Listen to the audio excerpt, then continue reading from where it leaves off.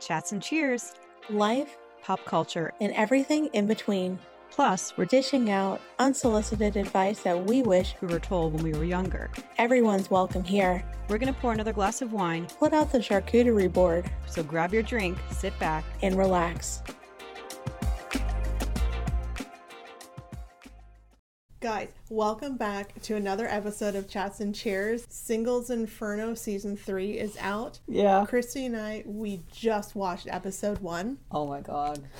And now we're going to talk about it. Because Yeah. how can you not talk about Season 3? Oh my god. I don't know. So, background story. Yes. I was watching season 1. It showed up on my Netflix algorithm. Of course, like, it knows me so well. So I watched season 1, loved it. Season 2 comes out, loved it. Mm-hmm. The night before, Christy and I, we go on our Paris vacation. Mm-hmm. I introduced Christy to season 2 Singles Inferno, and both of us were glued to this TV because... Christy, let's do a rundown. Like, what made it for you? This shit does not happen in the United States with these guys. They're a lot more direct, and they at least make their intentions known. Okay, disclaimer. Obviously, we know that this is a reality show, and there's editing, and it's like it's coming across like more a specific way. Yeah, but it is so different from any love reality dating type show because it is still very Korean culture based. So it is different. Yes. And at the end of season 2, both of us, we were in love. It was just kind of like a Hallmark season just on steroids. Yeah. So if you all are not familiar with Singles Inferno, guys, you are missing out. You need to watch season 1, season 2, and season 3 just dropped. Yeah, definitely. We only got through episode 1, but we're like, oh my god, we gotta watch another one. But like, oh shit, we have to record now because we don't want to get too ahead. Yeah, because I don't want to get confused. Yeah. So this episode is going to contain spoilers. So if you don't want your intro to season 3 to be ruined, maybe stop now. Yeah. And then come back after you've watched episode 1 so that you can come along with us on this journey. Yeah, don't worry. We'll be here when you get back. But I don't even know where to begin. I know. Let's focus on like the differences between season 2 versus season 3, like the island itself. Yeah. The places they stay look like a shack in season 3. In season 2, at least it looked a little bit more, I don't want to say glamping, but less like it was a shack. It looks like they've really tried to enhance the Inferno theme versus Paradise. It's like a shipping container that's like all aluminum walls around it. With, I don't know, that's not graffiti, but like faded colors. I don't know. It was just weird. Yeah, I mean, it looked like nice on the inside. Yes, but there's a theme this season. Definitely. I mean, the beds at least look like we're not going to see a cockroach slipping by. But it's still, I mean, they were really cramped in there together. Someone even said it was cozy. I'm like, yeah, it's definitely cozy. Oh, my goodness. Yeah. We need to go back to the fact that how they chose to even get onto Paradise. The first 5 minutes of the episode, it felt like within the first 10 minutes. Yes. They kind of like rushed everybody coming down, introductions. Basically nobody interacted with each other. And then the ding ding comes in and they're like, right now on the spot, you're going to pick who you're going to go to Paradise with. Sure as hell better match with the right person. First impressions, that's all you've got. You don't even you haven't even had a chance to talk, really get to know anybody. And then you have to do it in person where you're like, you walk over to the person, they hand them your flight ticket. It is so public and so embarrassing. And so everybody was raving about, I'm air quoting, the perfect pretty one, because there's always somebody. Stereotypical gorgeous girl was what, Ju-ri? And she had the long hair and she was so beautiful. Stunning. She was stunning. Yes, and she was dressed very well. You could tell that she is skilled at all that kind of stuff. And she went first, right? Did she go first? I don't remember. I remember what happened throughout that. Well, we know how it ends. Yes. She doesn't get chosen at all. No guy picks her. And I mean, stereotypically, she's the one that everybody would go for. At least from, if it was 100%. America, this was Bachelor, they would all be flocking to her. Well, even when the guys did their first impression, they were all like, oh my God, she's so beautiful. She caught my eye. Yes. But they ended up going with the quirky one. The quirky one. Two of them went for the quirky girl. I forget her name. The red dress. The proactive one with the cleavage mic. They said she was using the hoe to try to get the plant out. Yes. All the guy hosts. They were doing that motion. I'm just like, what are they doing? The guys saw that and they were like, here's somebody that's not just pretty, but she's proactive. Yes. So they all end up basically choosing her. Yeah. But then the other girl, I was surprised they picked the quirky girl who's a Hee Seon. But she was just adorable. She had the short hair and she's a scientist. She was very intelligent and beautiful, but she wasn't that one that flaunts it like the popular one would have, I think. Well, she knows she's beautiful, but I don't think she would flaunt it in the same way. It's just a totally different style of individual. Yes, definitely. But you go onto this dating show fully knowing that it could go either way. Oh, definitely. Because that scene reminded me of, when you're in school and you're in gym class and people are picking you to be on their team and nobody picks you and you're sitting there like, what's wrong with me? Why aren't they picking me? But the thing is that none of these people have to worry because they are all stunningly hot and gorgeous. I know. So it is not a rejection of you. Yeah. It's just kind of like they had 5 minutes of just like, hey, we're on this island and this experience. And let's go on a date. I know. Let's go on a beautiful, luxurious date. Oh my God. Because 2 people ended up matching. So yay, good for them. They get to go off of Inferno and go to Paradise Island, which this time around is the Grand Hyatt, gorgeous, like beautiful place. So if I ever, go to that city, I will look into staying there. Drag your soulmate with you. And you got to see, very similar to how it was in like prior seasons, they come in, they have dinner, they explore the suite, and then there's always pool time. Oh, of course. And hot tub time. This time there was a hot tub. I know. Was that 37 degrees Celsius or 370 degrees? I couldn't tell. I couldn't see if there was a... Well, it's definitely not 300 degrees Celsius. So I'm like, wait a minute. I couldn't see whether there was a dot in between the 37 and 0. It was probably 37 degrees Celsius. That makes more sense. I'm like, wait a minute. That doesn't seem right. We now have a tasty human stew for supper. Yes, of course. This is when we finally get to see how old everyone is, what the dynamic is going to be like. Yeah. Because these people don't know anything. They don't know each other. They haven't talked to each other. Right. So we're seeing them be awkward as fuck. Yes. And they're not allowed to say their age or their profession on Inferno, but they can talk about it on Paradise Island. Yes. Okay.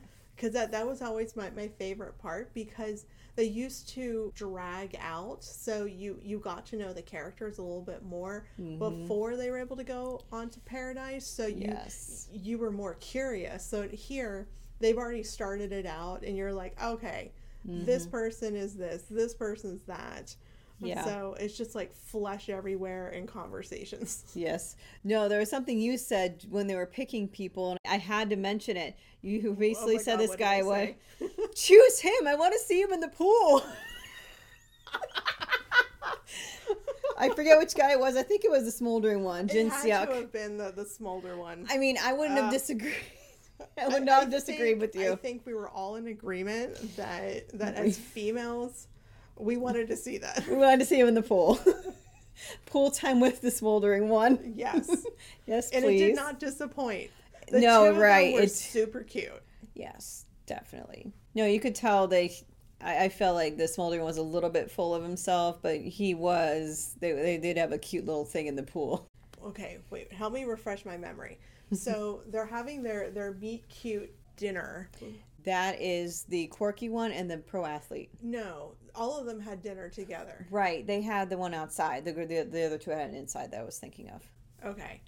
So, Smolder and Red Dress Boob Girl. girl.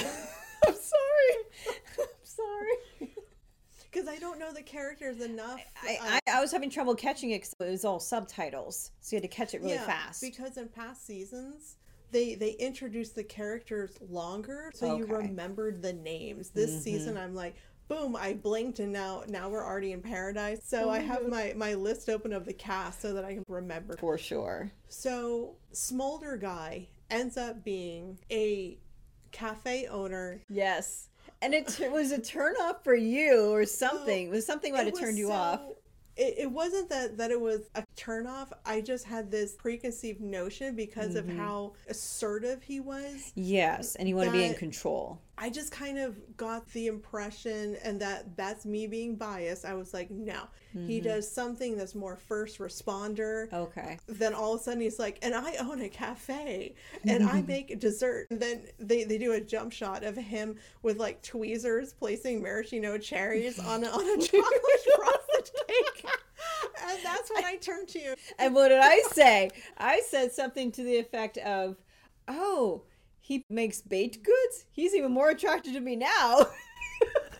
He can feed me. Feed me baked goods. I will be down at that cafe every day. Yes. The fastest way to my heart is baked goods. I had built up a different narrative. Yes. Because when they were walking off to paradise, he just grabbed her hand. He was very assertive, very direct. Yeah. Didn't you see him? I said, I like you. Straight up. Was that the same guy that said, I like you? Because one of them was super direct. Okay. I think all like the two couples that ended up going to paradise, both of the men were very direct. Oh yeah. So they had the conversations where like quirky girl and the athlete, they were together. You could tell that they had a really sweet dynamic. Oh yeah, little banter. It was so cute. And they just had the communication of like, hey, listen, we've already been on paradise together, but we still need to talk with other people. So I'm not going to hold anything against you. And he was like, yeah, I agree, blah, blah, blah. And then without pausing, he's like, but I'm not going to change my mind. I know. So, of course, my heart melted. Oh, yeah. And then I'm like, if that fucker. I know, which is... And it's the part of the drama that they were foreshadowing at the beginning of the episode. I'm going to be so disappointed. Yes. Because even when we see them being that direct, I'm saying, that does not happen over here as much as it would have over there. But we need to pause for a second and talk about the age differences within this one, because the guys were all in their 30s, at least the ones that have revealed their age so far, and the women were in their 20s. Because I'm thinking, even just culturally, even over here, a lot of the guys in the 30s are typically a little more mature and ready to settle down. And even some of the women in their 20s, they might still want to have a little bit of fun, but some of them want to settle down, but they can't find guys their age that are ready to settle down necessarily, depending on the culture now. So it's just interesting that they chose 30-year-old men, at least two of them, and then two women were in their 20s. In past seasons, there weren't many over 30. They kept them on a younger like age bracket. There were a couple of people that were in their 30s, but they were kind of the straggler in the spectrum. This season, it's definitely turning out to be a theme. Right. Now, wait, no, we can't even go into the second part because we know that there are more contestants coming. Yes. So I'm curious as to whether that is still the same dynamic or if it kind of like evens out. So we'll know more about that. They like Smolder guy and like Opa girl, she was hanging on him in the pool. Oh like, my God. It got close very fast. As a matter of fact, yes. the hosts of like episode 1 were shocked and they kept on saying, oh, they're moving fast, this season's moving really fast. Yeah. And I don't know if I said this about that scene, but I remember thinking, I don't know what's better, watching the scene live or watching the hosts react to it, because some of it is just epic, some of their reactions, especially in that scene. The hosts were more vicious this season. Oh yeah, with definitely. Like not holding back with their comments. In prior seasons they were more sedate and gentle. It's still not crossing the line like you may get in American TV. Yeah. But it's definitely more blunt.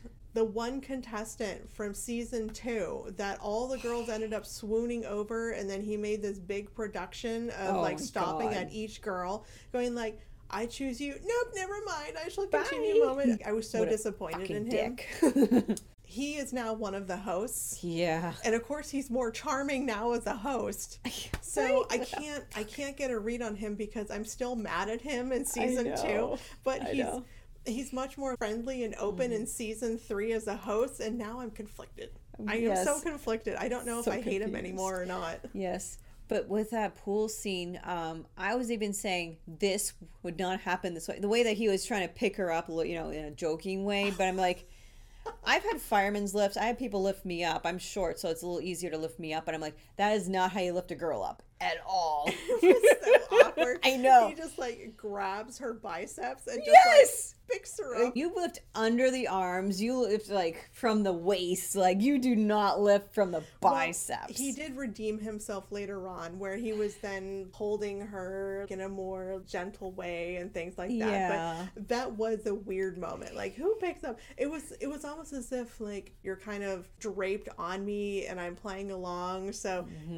Here, I will pick you up in this most awkward position. Look, I did that. I did something. But should we talk about the couple that didn't make it onto Paradise Island? So I don't know if that was the guy and the girl where they were hanging out doing something and he gave her his overshirt. Like, I don't know if she was just cold, but he took off the shirt off his back and gave it to her. So you could tell that it was super awkward between the two of them. Yes. Even though both of them kind of noticed each other, he cooked, he made sure that she was taken care of, that she had everything. It was starting to get cold out at night. Yeah. And she was wearing this Christian Dior like scarf as like a top. Yeah. So, it's going to get cold at night. Yes. So he takes off his top. So now he's in like a tank top and you see his glorious muscles in full display. And he gives it to her so that she can stay warm. And I'm like, oh, that's such a cute moment. Then I thought, he's cold. I know. He wants to make a good impression because he's being filmed. And not to say that he wouldn't do that. Yeah. But I'm sorry. Wouldn't you in the back of your mind go, but now I'm cold? I know. Why didn't you plan appropriately? Exactly. You knew it was going to get cold at night. But it doesn't matter. I'm here for the romance of the moment of being like, oh, he's taking care of her. Look at how sweet he is. He's being proactive and gave her his shirt. And I actually hope that they develop into something. Oh, yeah. But again, this is still just episode 1, and we have an entire season of drama and stress. And then, do we want to go into the plot twist? Yes. Okay. So. What was her name? The quirky girl. She was sitting at breakfast with pro ball player, and they were having a cute little banter back and forth. That was when he gave her the mangoes. Yes, the mango. And he was like, melon. Oh, I'll keep the melon. They were having a really cute moment. He switched from prankster flirting mode to I'm taking care of you mode. I'm feeding you mode. He's basically doing all the gestures of I like you. And then you hear the ding ding. Yes. And they call her name. Yeah. And then there's a pause. So they're really milking that pause. The drama. And then, out of nowhere, they say that she cannot return to Inferno with him. And he's just like, what? His facial expression. Jealousy and just like, what? How do they phrase it? There's a man waiting for you in the lobby or something. Like, you can't go back together. Yes. And there's another male contestant that's going to be picking you up. Yeah. So beat him down in the lobby. Then she walks out and you just kind of see fragments of this guy that's in the Porsche. And then she get in. Twist. They start chatting and, she's talking about Inferno on her side. And then the guy's saying, yeah, I'm in this Inferno thing too with this many women, this many guys. So apparently there's an alternate universe of an Inferno, maybe somewhere on the same island, and they're just being revealed.